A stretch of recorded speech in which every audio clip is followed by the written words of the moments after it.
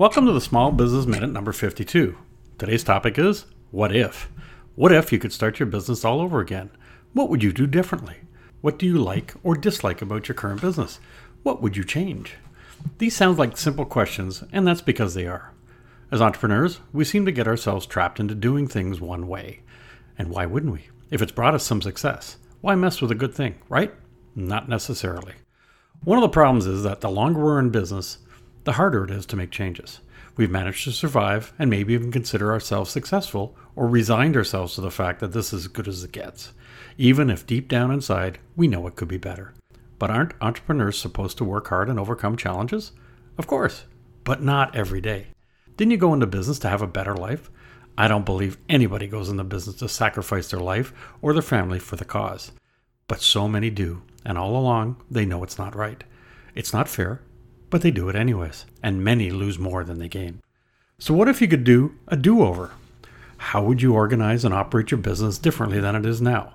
Should you have grown bigger or stayed smaller? Would you have a larger staff or less? Should you have targeted different customers?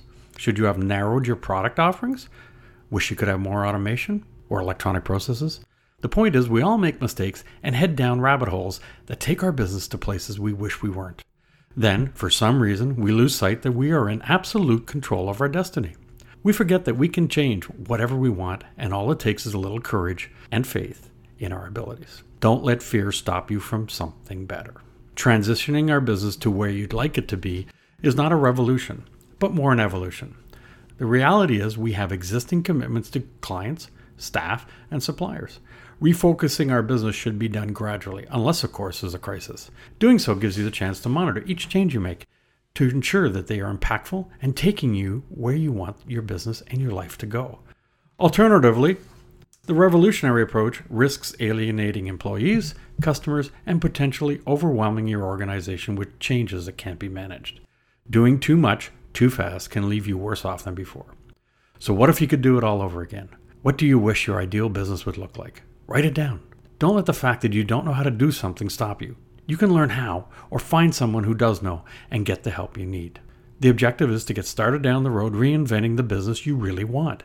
And it all starts with a simple question. What if? I'm Greg Weatherden, and this has been your Small Business Minute. Want more great tips on running your business? Then order a copy of my book, Get More Life Out of Your Business.